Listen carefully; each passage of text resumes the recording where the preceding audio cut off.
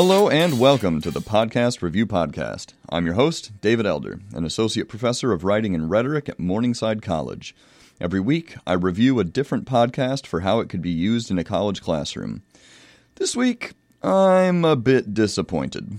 Don't worry, I will deliver my usual high-quality analysis, but I had a great idea for this week, and because of facts, it didn't pan out. I had this great idea of reviewing a group of short-run or limited podcasts altogether, but then I realized that one of the main ones I was going to review was actually picked up for a second season, and it'll be running more episodes sometime next year. Ugh. So, I was going to give you some static, completed, amazing miniseries this week, but it turns out that one of the best ones might not be a miniseries at all. However, this is even more heartbreaking for me because it's been the #1 top podcast on iTunes all summer, and I told y'all last season that I'd try to give you some more of the obscure stuff. And I need to just stop teasing you. This week, I'll be reviewing Malcolm Gladwell's new podcast titled Revisionist History. And before you ask, yes, it's that Malcolm Gladwell. Author of Outliers, Tipping Point, Blink, David and Goliath, the multiple New York Times best-selling author, and he's throwing his hat into the podcasting ring. I just want to say that he's a super smart guy, he's a great storyteller, and he decided to get into podcasting after I did. I'm not sure how that matters, but I think for my own self-interest, it's important to note. Anyway, Gladwell partnered with the Panoply Network, a subsidiary of Slate, the magazine/website, to create his podcast. His intention with the podcast is to, in his own words, quote, go back and reinterpret something from the past, an event, a person, an idea, something overlooked, something misunderstood, end quote. And, sadly, I think he hasn't quite lived up to the description of the podcast. Based on what he said about it, I was expecting a history podcast where he examined stories from what we might think of as history. Now, everything that we've experienced is history because it's in the past, but I know many people think of history as things that happened before they were born. But Gladwell does a good job of actually understanding the study of history and decides to do roughly half of the 10 episodes about things that have happened recently, at least according to my dad. Before I get into the actual content of the podcast, though, I think it's important to address some of the criticism of Gladwell himself. He's a great writer and communicator, but there have been quite a few critiques of his actual method, at least in his books.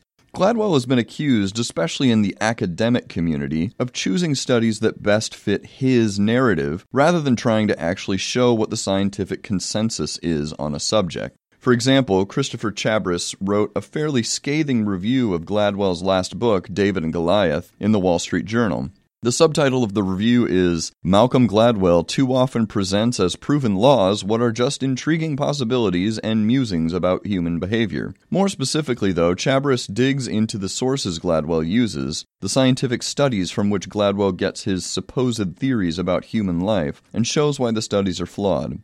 I'm just going to read a bit of the review, a part where Chabris discusses one of Gladwell's great theories based on a single scientific study. Quote, first, the study just involved 40 people, a fact Mr. Gladwell fails to mention. That's a very small sample on which to hang a big argument, end quote. He then goes on to write, quote, but Mr. Gladwell doesn't tell readers that when other researchers tried to replicate the study, testing nearly 300 people at a Canadian public university, they could not replicate the original effect, end quote. In other words, Gladwell found a study that would fit his narrative, even if it was highly flawed and proven false. This is a trick that Gladwell uses often in his books, and many, in the academic world especially, are getting tired of it. So why am I, an academic, looking at his podcast? Well, first of all, I wanted to see if his podcast was anything like his books, which, full disclosure, I enjoy reading quite a bit. I just don't read the books with rose-tinted lenses. Anyway, I'm quite happy to say that his podcast is very little like his books. The only real similarity between the two is that, well, they're both made by Gladwell. The podcast is much more about telling stories that many people may not have heard. At the beginning of the podcast, Gladwell says that he really wants us to, like I said before, go back and reinterpret something from the past. In each episode, he tells a story about a person or an event in the past and tries to shed some more light on it, to rethink it. And one of the things that all the critics of Gladwell agree on is that he's a great storyteller. It's just that his critics don't like it when he tries to create narratives out of shoddy science. However, Gladwell isn't trying to make an overarching, large-scale point about humanity with the podcast like he does with his books. Rather, he attempts to illuminate a different piece of the past every episode. The episodes are quite far-ranging in their topics. He covers topics like sexism by looking at a 19th century painter who, as a woman, had a difficult time making it into the inner circle of England's art scene. But he connects that story with contemporary politics and the difficulty of being a woman in a powerful position. He has an episode about Wilt Chamberlain's inability, and other big men's inability, to shoot free throws. He has a 3-episode miniseries about college that connects the past to current problems facing higher education. The final episode of the season explores why satire doesn't work well in the current political climate. The topics are far-ranging, and the great thing is that Gladwell doesn't have to pin each story to a scientific study. He has a lot of guests on each episode who help tell the story, and the research he must do for each episode is overwhelming. These are well-told stories about interesting subjects in history. But how would it work in a college classroom? This is where the podcast gets a little tricky. Unlike most of the other podcasts I've reviewed, this one doesn't have a consistent theme or subject. Sure, it's about history, but I was a history major in college. There aren't too many classes that are just about history. There's usually a time or place that the class is focused on, and this podcast is focused on whatever Malcolm Gladwell is interested in. So unless you're going to build an entire history course around what Malcolm Gladwell is interested in, it's not the best podcast to use for a history course. For that, I'd suggest Dan Carlin's Hardcore History. It's not focused on one time period or place either, but there are currently 58 episodes to cherry pick, so you could more easily fit some of those within the theme of your history course. Another one that I don't like quite as much as Hardcore History, but has a much larger library of episodes, is Stuff You Missed in History Class. Their website even has podcasts searchable by topic, like American Civil War or Middle Eastern history. Much more wide-ranging and many more episodes to choose from. But that leaves us once again with what to do with Gladwell's podcast. How can we use it in the classroom? I was about to tell you, sorry, dear listener, I've got nothing. But then I thought even harder. I think this podcast would be great for a creative nonfiction writing class. Gladwell does a great job of blending research and narrative, and his podcast could be used as a model.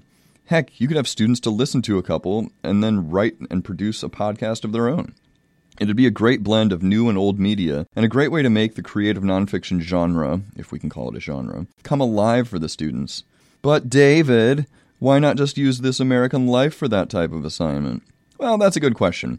In fact, if I had to compare revisionist history to any podcast, it would probably be This American Life. But the biggest advantage revisionist history has is that there's no Ira Glass or NPR voice. I might get some flack for saying that, but Gladwell's voice is just more pleasing to listen to. I also think the style is a little different, and while there might not be an overarching theme to all the stories, they are more based in history, whereas This American Life is more focused on current society. Another way I could see this being useful as a podcast in the classroom is if you're teaching an introduction to history course, and you want to show students an interesting approach to writing about history. Sure, this is an audio format, but it's pretty obvious he's not just speaking off the cuff. It could show students just how much work goes into creating a good narrative about history and the multitude of sources necessary to make it believable. So those are a couple ideas, but honestly, this isn't the best podcast I've listened to for using in the classroom. That's not to say it isn't good, because it's great. It's just more difficult to use because the topics are so disparate. One thing I will say, though, is that the 3-episode miniseries about college could be great fodder for a first-year seminar type of course, where students are discussing why they're in college or the importance of the liberal arts. He digs into the world of college endowments and how ridiculous they are at some of the most prestigious universities. He looks at the food offered in different schools and how that impacts the campus. And the other one is about how difficult it is to rise through the U.S. educational system if you come from poverty. Those would be interesting discussion starters for sure. And that's the podcast for today. Now, before I wrap up, I want to do a bit of an update on last week's episode about keeping it 1600.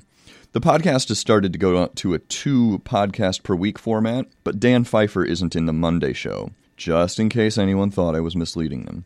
And now, that's all for this week's episode. I want to thank Zach Schenecker for producing the Podcast Review Podcast. The logo for the show was created by Vaughn Donahue, owner of Destination Graphic. If you have any comments or recommendations for podcasts, you can contact me on Twitter @DavidELder.